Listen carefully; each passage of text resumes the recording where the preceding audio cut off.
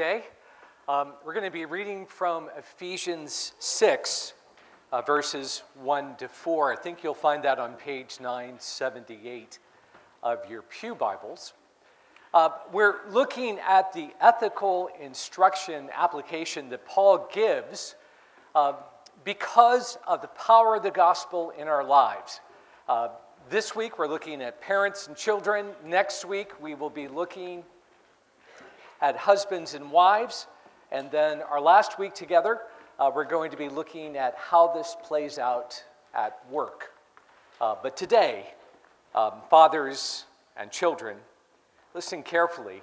This is God's holy and inerrant word. Children.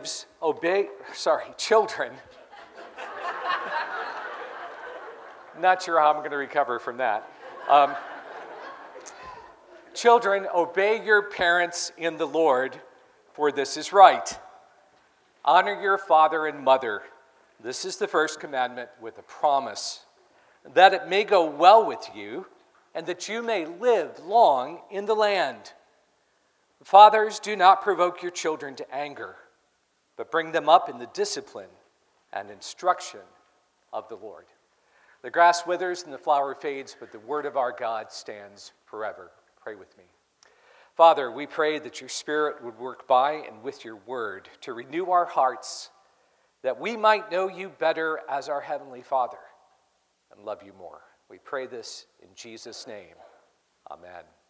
It was a dark and stormy night in Nairobi. The kids were going to Roslyn Christian Academy, which was a missionary kids school 45 minutes away, so they had to go by bus. My daughter had play practice, and she was on the late bus. I had gone to the bus stop, and when I arrived, I was a bit late on African time. No one was there. Didn't see Laura anywhere. Didn't see anybody else.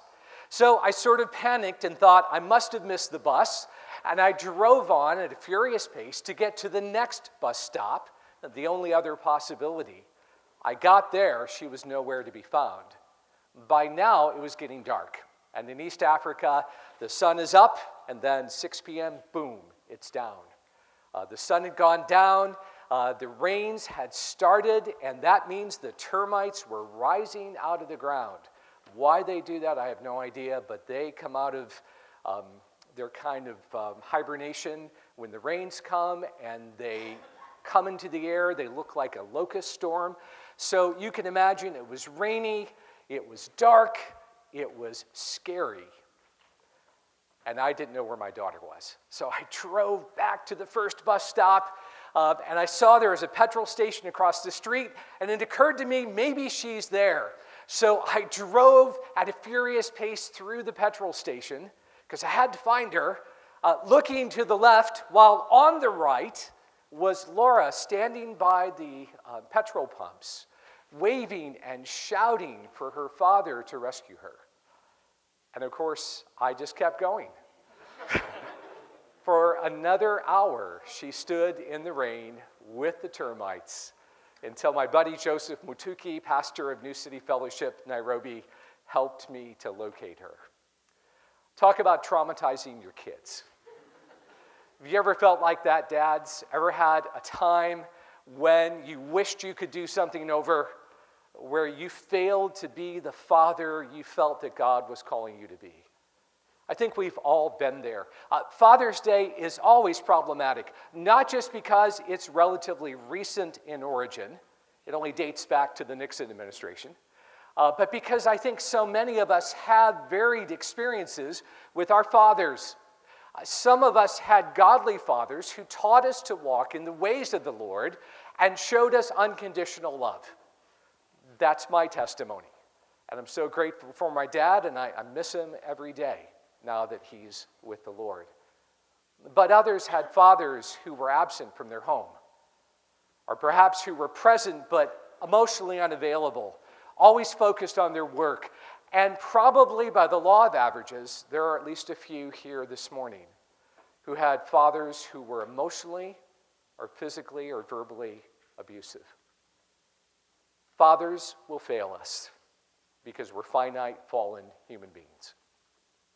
But Paul wants to remind us that our Heavenly Father is always a source of unconditional love in Christ. He will never fail us.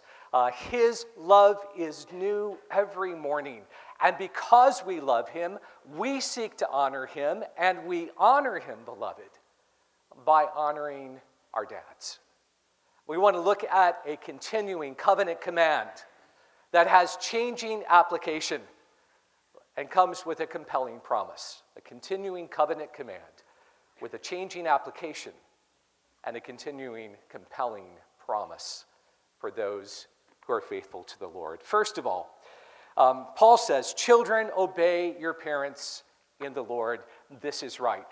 He is referring back, of course, to the Decalogue, to the fifth commandment, which serves as a bridge between the first table of the law, our love for God, and the second table of the law, our love for our neighbor.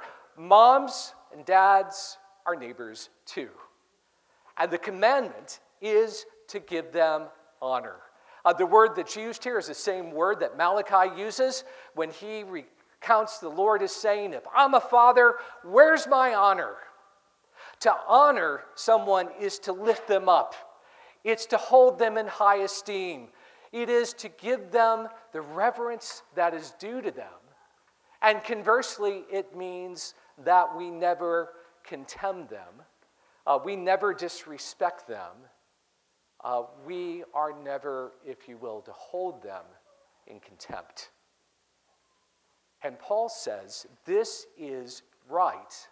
And what he means is it's right because this is how we show our honor to the Lord by honoring our dads and our moms in context. We honor our dads because by doing so, we honor Christ. It's not dependent on whether they deserve it. This is a relational concept that Paul is talking about. The word that he uses for children has that sense of relationship to our parents at any age. He's not talking here primarily to young children. He's actually talking to mature children. That was the context in the Decalogue as well. We are not to love them because they're worthy of our love. We love them because we love the Lord, and he commands us to honor our dads. It's a relational obligation. And it's not a check-off.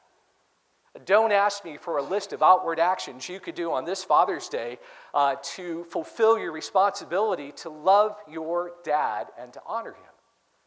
It's not that kind of thing. Paul is not concerned about outward action so much as he is inner heart attitude. This calls for wholehearted obedience.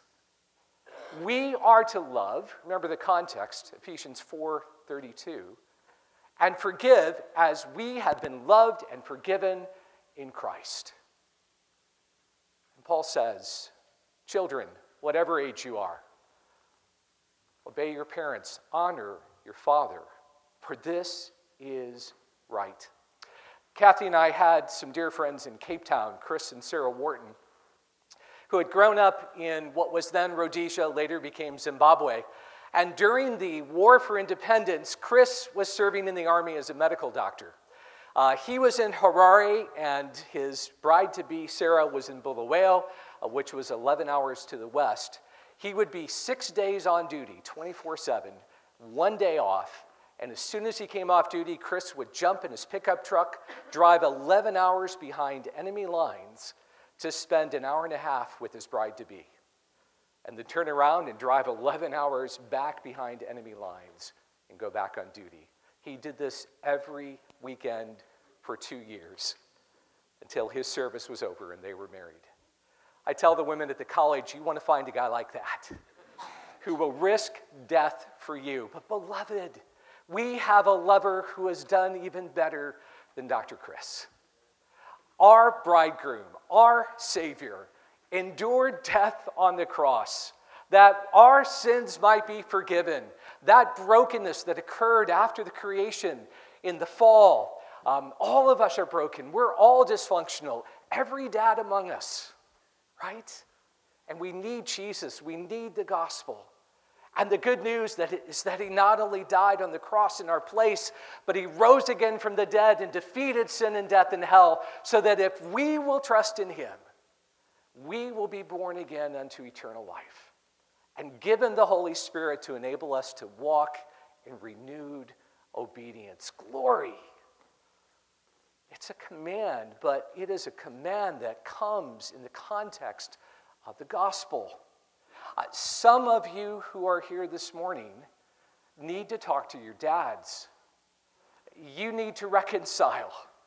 It may be that you need, after church, to get in the car and drive across town and sit down and forgive them.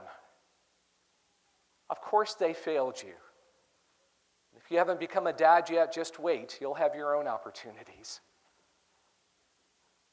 Some of you maybe can't visit your dads, but you need to pick up the phone and start a conversation. Maybe the wounds are so deep that you say, I can't possibly be reconciled to my father. Maybe what you need to do this morning is simply pray that the Holy Spirit would empower you to be able to pray that God would make you willing to forgive, which is a prayer he will answer, I assure you. We forgive our fathers not because they deserve it, but because we have been forgiven. We love them well, not because they've earned it, but because we have been well loved. It's a continuing covenant command. But of course, it has a changing application. It looks different at each stage of life. For these beautiful children that were up here, little kids all the way up to tweens and to teens, who are living under their parents' roofs, it has a command to obey our parents. It's a qualified command. They are to be obeyed in the Lord. In other words, out of reverence for Christ, we obey our parents, trusting that they have been given to us for our good. You don't have to understand, young people, why Dad says be home at 10. Trust that he knows better than you, because he's been around a lot longer, and that he's giving you that command for your good. You don't need to argue. You don't need to debate. You need to cheerfully obey, because that's one of the primary ways in which you show that you love Jesus. And one day you'll understand the reason for all the rules, and you'll understand why sometimes Dad had to discipline. It was out of his love and concern for you, that you would grow up to be men and women of God. It's a qualified command. Susanna Wesley said, you want to teach children to obey God, you first got to teach them to obey you, right? So it carries with it a converse, reciprocal obligation. Fathers, Paul says, are not to provoke their children to anger by arbitrary and capricious rules and discipline and angry storming around. Rather, they are, Paul says, to discipline and instruct them. The word used actually has the sense of nourishing. It's the same word used of the husband and wife earlier in chapter 5. Children are to be nourished. They are to be trained, the NIV renders it, and I like that. Training involves instruction, showing them how you walk in the ways of Christ. And sometimes it involves discipline, which is done with a view towards reconciliation, because we're always pointing them towards the reconciliation that is ours in Christ. Things change when you go off to college, don't they? In our society, that's when children begin to take more responsibility for themselves.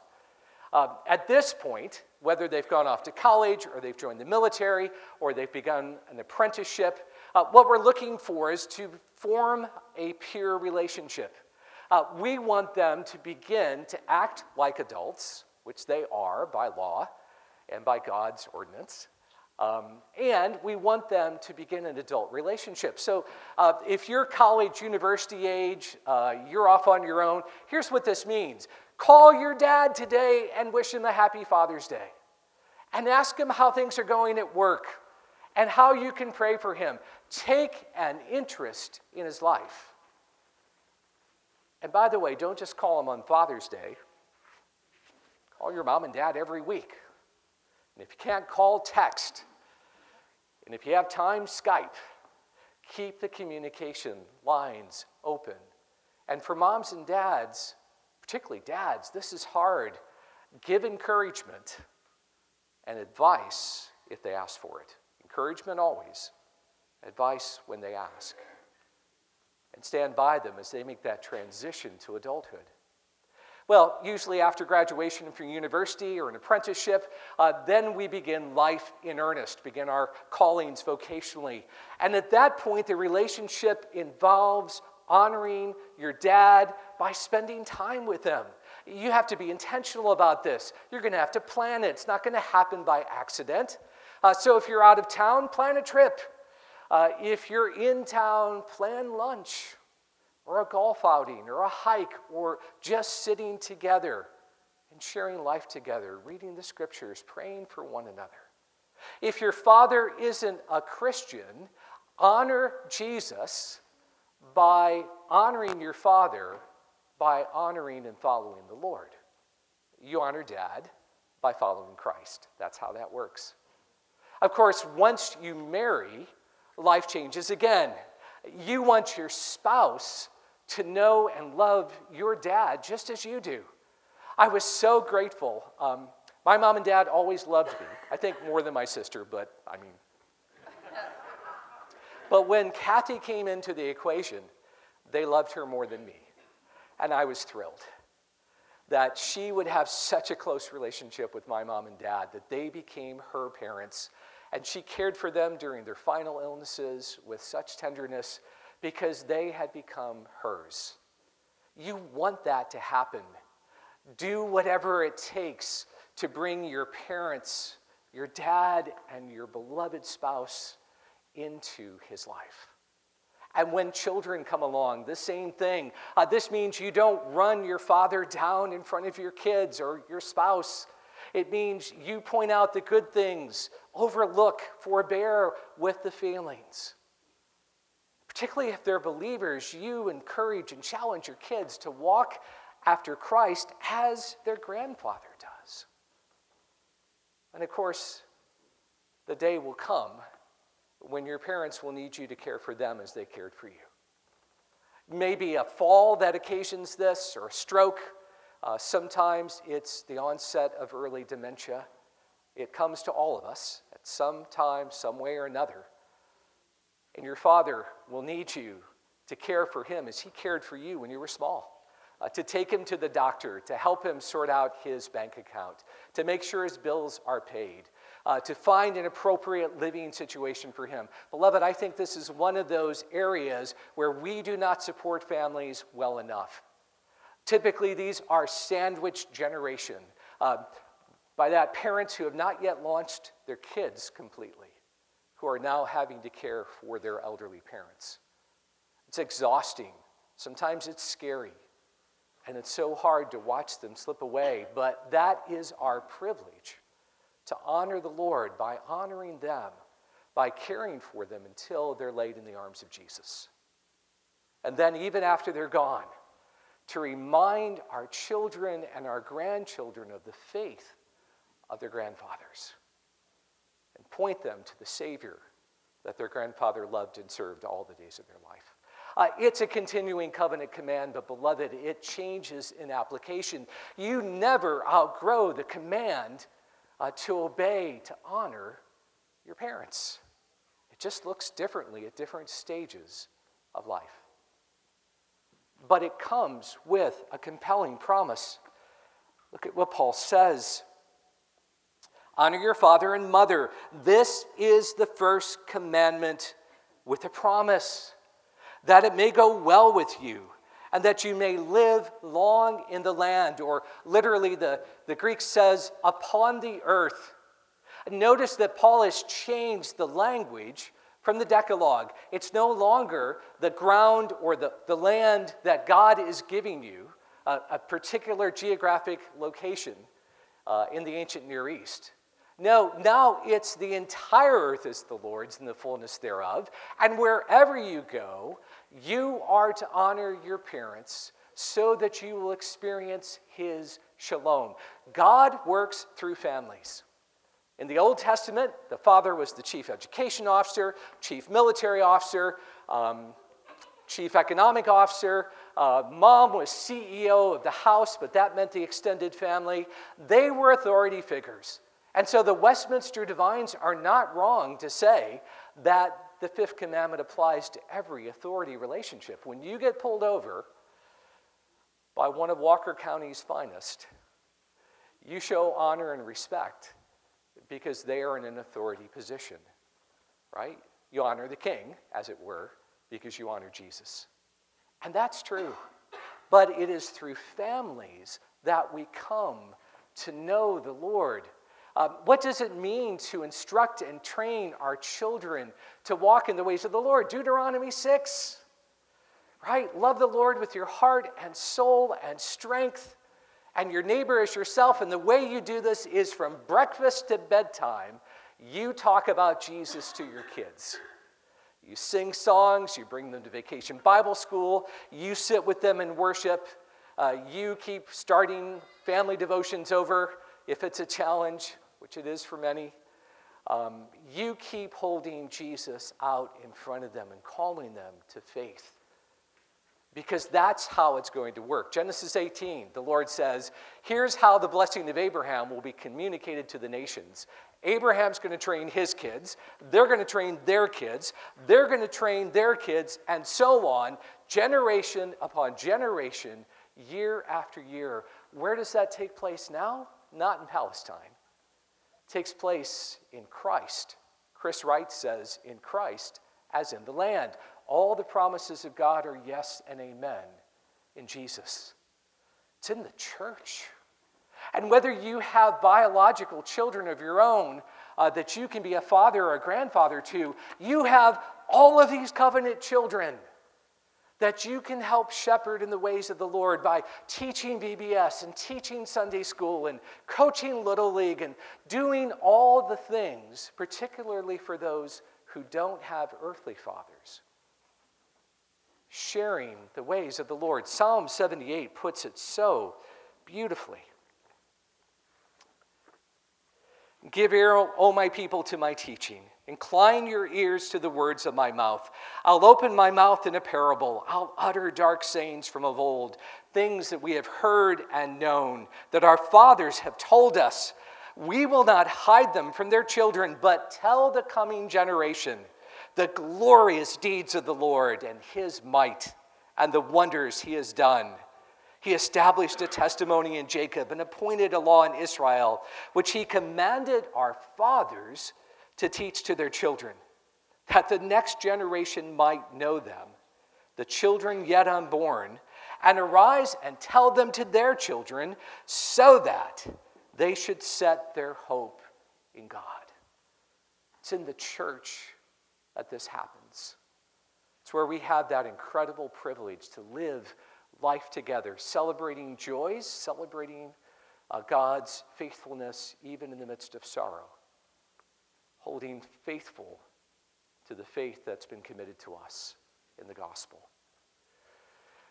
I love teaching students. Often they teach me more than I teach them. About 6 years ago, I had a young man in my Doctrine II class. He was an outstanding student. His name was David. He was also an outstanding soccer player on the varsity men's team. He was a resident assistant who had the respect of all of his peers. And he came up to me at the end of the semester and said, my dad's not a Christian, and I want to share the gospel with him. How can I do this? So we talked about living a life that's consistent before him and showing unconditional love to his father. And just as a passing thought, I said, why don't you read a book with him? Maybe Tim Keller's The Reason for God. And just talk through it together. And David said, okay, I will. So he bought his dad a copy of the book. He went off to serve with Mission to the World for the summer in Spain. But he and his dad would read the book, discuss it over email, over Skype. At the end of his internship, he had a couple of weeks to go hiking in Switzerland. I know the area he was hiking. I went there when I was his age. It's the area up above Lauterbrunnen and Gimmelwald. up near the Weisshorn, and David was walking along one of the trails when he slipped and fell into the arms of Jesus. His death really rocked the Covenant College community. For someone who was so promising and such a godly young man, to leave so abruptly was just a big shock. But at his memorial service in the chapel, his father stood up and testified that through watching his sons walk with the Lord and through his sons' witness to the gospel, he had come to faith in Christ. And I bet David was looking down from heaven and saying, "Amen, Dad. You go. You follow Jesus." Beloved, at the end of the day, the best way you and I could love our dads today and honor them the most would be to point them to Jesus and his cross. In just a few moments, we'll be coming to the Lord's Supper. Well, let's pray and ask for his grace now. Pray with me. Father, we pray that out of the riches of your grace, you would strengthen us by grace through faith to love our parents, and today especially our dads, well, to honor them as we honor you. And we pray, Father, that you would be pleased to help us carry on the gospel from generation to generation until you come again. We pray this in Jesus' name. Amen.